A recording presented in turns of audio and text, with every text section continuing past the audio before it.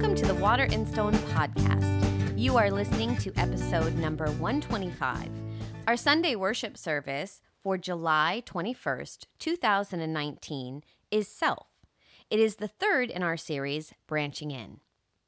You are more than your possessions, accomplishments, or outer conditions. So our scripture today, Matthew 5:14. You are the light of the world. Now just think about that all by itself. You are the light of the world in so many ways, in so many different phrases. The message that we're getting is, do you know how amazing you are? Not gonna be, not used to be, but do you know how amazing you are right now? There is something happening inside of you that the world is hungry for. Over and over again, that's the message. Over and over again, Jesus shows up and says, guys, don't you know? What are you waiting for? And there is sort of an imperative there. A lot of times, Jesus says something about, okay, now go and do a thing. And the next line of that piece of scripture is, if you are this light, go do something about it. Go show somebody. Go light something up for somebody. Go do a thing. We'll get there. But right now, just think about that simple idea. Once again, the message is, if you knew how awesome you are right now, there'd be no stopping you. Whatever it is that you're chewing on can be solved, can be fixed, can be handled if you just know that simple thing about who you are. Now, I recognize that changes a lot of things because there's a lot of places you can go to church where the mission seems to be to make you feel as bad as you can. If I can just make you miserable, then somehow, presto changeo, life works out. I don't get that disconnect. But I'm not here to evaluate that. It never made any sense to me. It's not going to make sense. You practice happiness by being happy. You practice success by finding something in you that's working and giving something to it, right? That's how it works. Everything is practice. And you know what practice makes. So start there, right? Little bit of review. Once again, I'll go quick. If God is already good, if you are already the light of the world, then let's get done with the idea that we got to strive for something outside of ourselves. It doesn't make sense. It ain't going to work. Because if I'm striving for something, what I'm saying is it's not here. And if that's my paradigm, I'm never going to be satisfied. Okay? End of review. But I can rephrase that. Because if you love somebody, doesn't matter what kind of love. Romantic, parental, collegial, whatever kind. There's a whole Hallmark store filled with different kinds of love. If you love somebody in any of those kind of ways, you have absolutely 100% assuredly had this feeling in your heart at one time or another. Why are you doing that dumb thing? You felt that about somebody. You've thought to yourself, you're so good. Why? What was that? What was that? I love you so much. Why are you doing this crazy thing? Now think about that. It is a universal feeling. The fact that you feel that, you're so good, why are you doing this thing that ain't so good, is really beautiful because your frustration doesn't come from you're no good. Your frustration doesn't come from there's nothing good about you, I don't care about you. The frustration is, I know that you are already awesome. You've got what it takes, kiddo. How come you're not doing the thing? How come you got to beat your head up against the wall? How come? Think about how beautiful that is. And think about the fact that if you love somebody, you feel like you're so good, how come the outer thing? What do you think God, as the author of love, sees when He sees you? Now, I'm not here to make you feel bad, oh, you've let God down. God doesn't work that way. That's not what I'm trying to say. But what I am trying to say is any problem can be solved not by trying to be something different, but by trying to show the world who you are. You want to make God happy? Well, God loves you already, but you want to connect with that? Remember who you are. That's the thing. That's the question. The question that we were born asking, who am I? And there's a lot of places to go for answers to that question, but the sooner you get in touch with your answer to the who am I question, the better the whole thing works. And you know that just as much as you felt that way about somebody else, what do you do when you knucklehead? I love you. That sort of teeter-totter moment. There's somebody who feels that way about you. Sorry, not sorry. There is somebody who's going, why are they doing that? Why are they going to that weird church? Why are they wearing that thing? Yeah, I snuck that one in there. You might feel like you're alone. I know that. I get it. Everybody's felt that. But the truth is, you have a fan club of which you are not aware, perhaps. There is somebody who is secretly cheering you on, maybe not so secretly cheering you on. There is somebody who, just as frustrated you are at somebody who you love is doing something silly, someone loves you so much and wants to see you shine. Somebody is cheering you on. There are people in this room, we can start there, but somebody is cheering you on. And you know that frustration, so from the inside, from the outside, and every which way. But the truth is, the real frustration is always something that we feel. Anytime you are frustrated about something, what you're really feeling is this wonderful phrase. You ready? This isn't me. When you end up at a job that feels like a dead-end job, when you end up in a relationship that feels like a dead-end relationship, when you end up in some kind of an activity, practice, situation, thing that feels wrong, the feeling that you have is, this isn't who I am. Well, that's good to know. I'm not telling you to stay in a frustrating situation, but what I am telling you is even a frustrating situation can be amazing because it can tell you who you're not. That's good to know, man. Thank God for those moments when you finally go, who the heck is this person? It ain't me. Thank God for those moments of connection. Thank God for those moments of revelation when you finally get out of the way just a little bit, because who you are determines the life that you live. You want to be happy? Figure out who you are. You want it to work? Figure out who you are. You want to fall in love? Well, you can't be a partner to anybody else until you got good sense of who you are. Figure out who you are, and the rest of the thing, whatever the thing is for you, will begin to work out because you've got this unlimited source of phenomenal cosmic power. God's right there. And you got this life where you want things to happen over there. What's in the middle? You got A, you got C. Who you going to be? As corny as that is, it's a good way to remember it. But think about it. That's the deal. You are the channel through which all of it happens. See how I quickly retreat from the corny dad joke? You are the channel of this. You are the avenue. The closer you get at an understanding of who you are, the better your life works. That's what's at stake. That's the deal. And so there's this wonderful trinity of identity. You ready? The trinity of identity is who you think you are. In other words, what you get from things on the outside, people's opinions about you, stuff like that, where you've been, who you think you are, who you know you are, what you feel on the inside when you're still enough and quiet enough and honest enough, and who you really are. In other words, what God sees when God sees you. Who you think you are, who you know you are, who you really are. And if you want to be happy, those three things need to be as close together as you can get them. That's what's at stake. If you do that, I promise everything else is going to work out. There's the question for today. We're going to keep coming back to it. Who are you? Who are you? Now, there's a lot of places to get that information. When you think about the way that we live our lives, there is a very complicated and overlapping Venn diagram of places that you can get your identity. Who are you? Well, I am. I vote this way. I'm a liberal, a conservative, a Democrat, or whatever. I am this person who's been to these places. I'm from the Midwest. I'm a Midwesterner. I'm this. I'm all kinds of things. I'm really into the music of Boston. Whatever it is. That's not the kind of thing you admit in front of other people.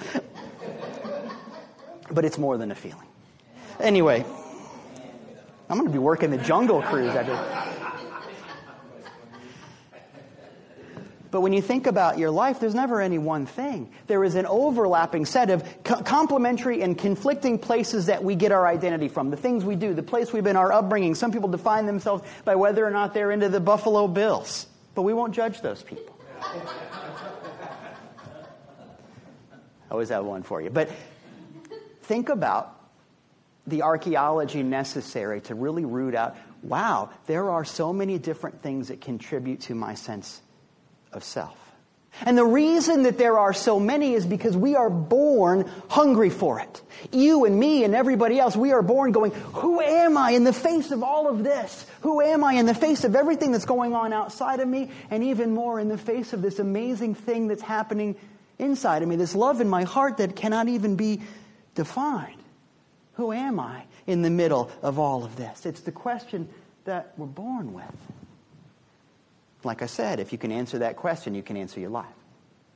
And so we're so hungry for it that we naturally draw to ourselves lots of places to go. It's a great thing to market to. People market to identity. When you think about it, commercials aren't even really selling you the product. They're selling you an identity. They're not selling you the SUV. They're selling you the idea that if you buy the SUV, you're going to be the kind of guy that goes to the beach with his family. Well, I want to be that guy, right? If you're the kind of person that takes this medication, I don't care about the medication. I just want to look that happy. I want to sit in the bathtub in the wilderness for some reason. Whatever it is. You know the commercial. Ask your doctor if happiness is right for you.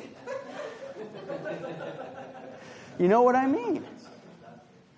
I don't care if I have the insurance. I just want to look as cool as that guy who's got insurance in the commercial. Right? The commercial sells an identity as much as it sells a product. We're hungry for a connection with some kind of an idea of who we are. And for most people, it has to do with putting on some kind of a label. It's easy to do. It's kind of a cheap shot. Remember when you were younger and you're in high school and it's so easy to pick up these labels? All of us listen to. And I'm not even going to try to name a band because I'm going to date myself so horribly. We're this. And we put on the label.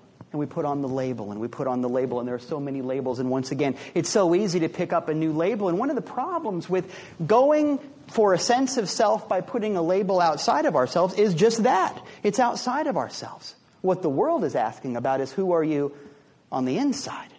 The problem with the label, and the reason that people keep finding more of them, is it is external when what we want is something internal. And the thing about a label is so often people choose it because they want to quit talking about it. It's scary to really think about who you might really be. It's scary to look upon the uncharted waters of the truth of your awesomeness. And so it's so much easier to find something that will end the conversation and the exploration. Who am I? Well, I am this person who likes Chinese food. Or whatever silly label people put on themselves so we don't have to talk about it. Labels are external and stationary when what life wants from you is internal and evolutionary, which is a really long way around of saying, you are so awesome, quit settling. You are too awesome to settle. If you want a life that makes sense, find a definition of yourself that does not hold still, because quite simply, God does not hold still. Get on that team. Find something that doesn't hold still. Find something that doesn't come from the outside. When we think about the miracles of Jesus Christ, we think about miracles a lot, kind of a miracle guy. That's kind of the thing that comes up. But we talked about this in Bible group the other night. It's as though the miracles aren't really the important part. It's good. We want healing. I want each and every person to have a life that is functional. I believe in that idea. I have seen it happen. I have seen, for example, the doctors be wrong about a fatal diagnosis, and I will see it again. But you know what? Life happens naturally. That's not even really the point, is it? When Jesus healed the leper, he went and touched the leper and healed him, and that's a beautiful story. But think about the fact that people get healed all the time. That's not really the magic part of the story. The magic part is hard for us to understand in this day and age. Back then, being a leper meant you couldn't have a job. You couldn't have a family. You couldn't have friends. Being a leper meant when you went into a town, you had to shout your condition to everyone so people would know, don't look at me even. Don't touch me. Don't think about me. I am a problem. I can't go to church. I can't have a relationship with God. I can't have anything. This condition defines me. So think about the audacity of Jesus going, I don't care about any of that. Let's get you fixed. That's the miracle. The miracle of outrageous mercy. More than the healing of a skin condition. The miracle of saying, I don't care what people think about what this is on the outside. When Jesus healed the woman who had been hemorrhaging for decades, Remember, blood's kind of a big deal. It makes you ritually impure. And we can go to a religious studies class and learn about all of the different rituals of cleansing if you touch anything that's got blood on it, and all of the rules that are in the Bible about that. And the idea is if you are bleeding, you can't go to church, you can't have friends, you can't be part of a family. You are impure forever. Nobody touch. And here's Jesus. The miracle of healing that has less to do with the healing and more to do with the courage. When Jesus raised Jairus' daughter from the dead, you don't touch dead people. Over and over again, we begin to realize that the miracle is not the wholeness, because wholeness is natural. The miracle is the courage. The courage to say, I love you so much, I don't care what you think of me. Think about that. Not that I don't care about you, but I love you so much that I'm not going to get hung up on your opinion of me. I got too much to offer. Think about that. Because if you're working on a healing of your body, of your pocketbook, of your heart, you want to find a life that works. Maybe it's not about praying for the healing, because the healing's natural. Maybe the way to get out of the way of that process is not to pray for the healing. Maybe it's to pray for courage. What if you work on that? Instead of fixing the thing, because that's not real to God. May I pray for boldness. May I pray to not care what people think of me. May I pray to not be defined by my problem. May I pray to find a different version of me. And so we come back to the question, who am I? Because you and I each get to that point where we're so hungry for a better definition of ourselves that we don't care what other people think, and that is a magical day. When it's not, who do I think I am? But it comes from a deeper place. And however you get there, however you follow that journey is worth it, is valid. However you get to the place where you start to explore that, you start to think about who you might be. If you explore that by getting into some clubs and finding things, by reading books, by getting on the internet and finding stuff, it doesn't matter how. Just be the person who's on a journey. Like I said, God doesn't stop, so you shouldn't settle. However you do it is worthwhile and valid. I'm not here to judge your path. Just keep going. Because sometimes people find a thing that feels okay and then they stop. They settle into it. For a lot of people, for example, they find identity through their job. It's nice to have honor in your work. Everybody knows that feeling of doing an honest day's work. And I hope everybody has that feeling. It's a good thing. I like that. But that can't really tell you who you are. There's something else going on. And in a culture that identifies with their job, I'm a doctor, I'm a lawyer, I'm a minister. I get identifying if you happen to love your job like I do. But the truth is, if all I am is a minister, I'm not going to be very good at it. If I am any good at this at all, it's because there's something bigger than me that I let through a little bit.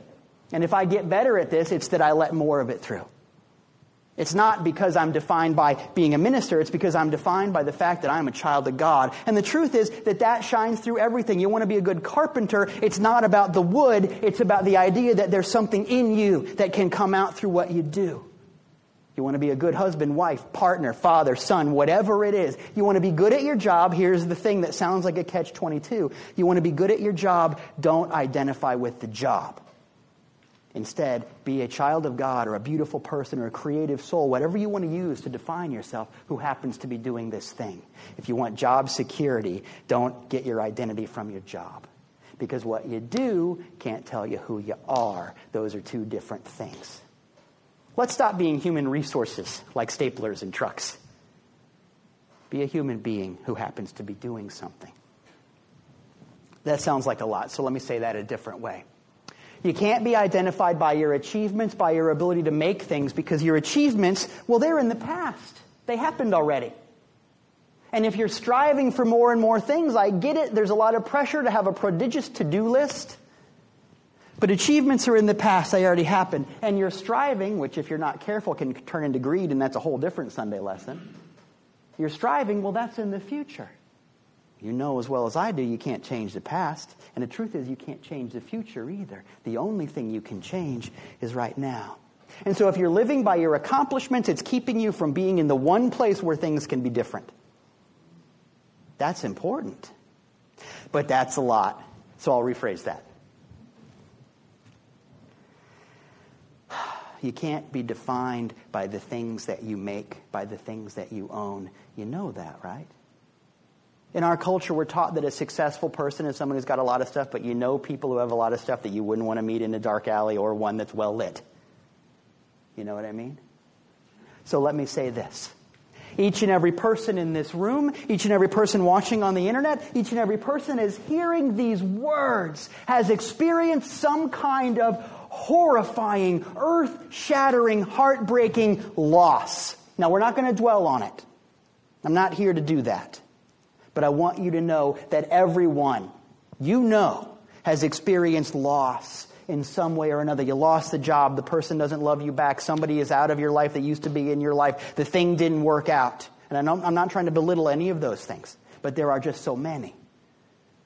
Everyone you know has experienced loss. Now think about that. Because whatever it was is gone and you're still here. That means it can't define you. And something amazing happens when you stop being defined by your loss. The fact that it can go away and you're still here means that the things that you own and the things that you do can't tell you who you are. I'm going to say that as clearly as I can. If it can go away, it can't tell you who you are. So we got to look in a different place for our own identity. But that's a lot, so I'll say that differently. Because there's so much pressure placed on manifestation. People read those law of attraction books and they think that the whole end-all be-all of spirituality is to make stuff. I manifested a car. I manifested a thing. Look what I can do. And you end up looking like a little kid. Look, Mom, I can pop a wheelie on my bike. That's great, but you're late for school. You know what I mean? Let's learn a thing instead of showing off. Manifestation is a byproduct. So imagine you go to a magic show and the magician pulls a rabbit out of a hat. And you go, wow, rabbits are magic. I can't wait to see what this rabbit's going to do next. And you stare at the rabbit. Meanwhile, Chris Angel's over here doing all kinds of cool magic tricks. Siegfried and Roy have popped in. The whole thing's happening over here. You're staring at the rabbit. Get what I'm saying? You made a thing. You should be proud of it. You did a thing. Be proud of it. Be happy. Rejoice in it and let it go. Don't fixate on the one thing that happened. Instead, be the kind of person who can be excited when the magician says, and now for my next trick. Sounds simple, but it changes everything. But that's a lot, so I'll say that a different way. Jesus did not say, you are the lamp of the world. You're the light of the world. In other words, you're not the thing. You are the quality, the energy, the vitality. You are an event. You're a happening. You're not a thing. This is a big deal. There is no power in what has been created. The power is in the act of creation. Once something has been manifest, made, it's like a dead battery. There's no more nothing there. I like my fancy vocabulary. There's no more nothing there. Boy, I hope that gets embroidered on something. No more nothing. You know what I mean, though. Once a thing has been made, it's like a dead battery. Over. You can fixate it on if you want, but there's no power in the thing once it's made. We're going to let that go and not be defined by things that have already happened, because there is a permanent, eternal, magical you that is so much bigger than that. It's not about who you think you are. It's not even really about who you know you are on the inside. There's a you that's even bigger than that. What I'm talking about is authenticity. You know that word, authenticity? How well you live up to what you say. Your identity is the sign you carry. Your authenticity is how well you live up to that. So step one, understand that you're carrying a sign right now. The world is seeing what you think is important. Did you know you're doing it? You are. So pick a sign that makes sense. Is the sign you carry hate and fear and lack and bleh? I don't know how you'd write that down. Is that the sign you carry? Pick a sign that is appropriate for what's in your heart. Pick a sign that you want the world to see. Do you feel like the world could use some more love? Pick a loving sign. That's all. Pick a sign that says the kind of person you want to be, even if you don't feel like you've gotten there yet. Remember, there's no stopping you. Pick a good sign. Does your job really say the kind of person you want to be? Your relationship, your situation? Pick a good sign. But then live up to that sign. So you got identity, and authenticity is how well you live up to it, how well you do the thing. And if your identity and your authenticity are right there together, life works. It's just that simple. But then the question is, well, how do I do that? How do I be authentic? I haven't been trained for it. In fact, we live in a culture where that's not important, right? We live in a culture where it's not what it is on the inside, but how shiny it is on the outside. So how do I defy all of that? Just like Jesus was doing with those miracles, how do I say it's not about what's on the outside, it's about what is on the inside? How do I do that? Well, I'm very glad you asked. You want to be an authentic person. Find authentic things to do. You want to be an authentic person, find authentic things to do. And by that I mean, find things that are inherently good. When you do them, it's not about the thing that's going to happen at the end, like a paycheck or a result or the approval of other people. Find a thing that is good all by itself. And in fact, some of the most authentic things that you do, the things you like to do, there are people who do not understand. And a lot of times it's not that you get paid at the end. Sometimes you got to pay to do it. That's okay. That's the beginning of a dream coming true, right? That's okay. Find something that when you do it, you lose track of time. Inherent good, taking you out of space and time, because God is more than space and time, right? So how do I get close to that? Find something you do that you just love because you just love, that nobody else understands, and that's okay, because it's not about approval. It's not about the end result. You want to be authentic, find authentic things to do, and trust your feelings along the way. Now, we talked a little bit about that a couple weeks ago, but I want to double down on it. Trust your feelings, because your heart knows. Better than I know as your preacher, better than anybody else knows, your heart knows what you need to be doing next. Listen to your feelings, because there's a part of you that's a little bit right. By that I mean that opinions of others come from other places, rewards come from outside of yourself, but your heart is unmediated by any of that. Your feelings are on the inside. Learn how to listen. When something works, be the kind of person that goes, well, that was pretty good. How do I do that more? It doesn't have to be complicated. And the real blessing is when you can be the kind of person that goes, wow, that really did not work. That was a spectacular mishap. Go, thank you, God. Because now I know what doesn't work. That's part of it. But think about it. When you have friction, what causes friction? Action, something that's trying to move, and something else is trying to hold still. That is the definition of friction, right? Well, you know right now, because we talked about it, God moves. So if you have friction in your life, it ain't God. If I've got friction in my life, it's me trying to hold still. Well, that's good, because now I know. And I can come to a place when I acknowledge it where I can pick up my feet. Stop trying to be who I used to be. Every friction, every frustration that I ever experience is the disconnect between my facts and the truth. That's important, so I'm going to say it again. Every friction, every frustration that I ever experience is me experiencing the disconnect between my facts and the truth. My facts. I thought that I was supposed to be no good. I thought that I was supposed to be alone. I thought that, well, fill in the blanks.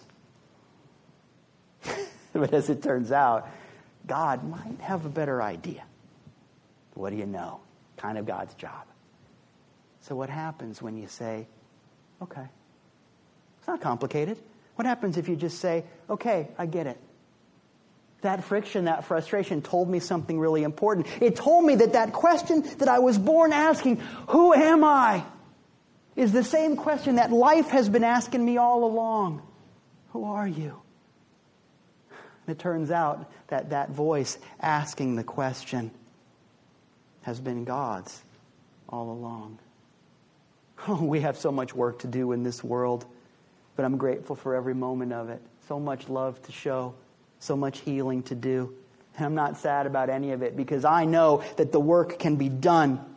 It is why we are here. But it can only be done when we learn to listen to that voice. And say, look God, look life, look people around me, look family and friends, whoever.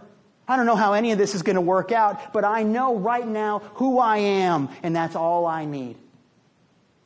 When you answer that call, you find the healing you've been praying for. Not because you pray for healing, but because you pray for courage. You find the prosperity. You find the success. You find the love. You find the freedom. Because after all, freedom is a choice. Thank you.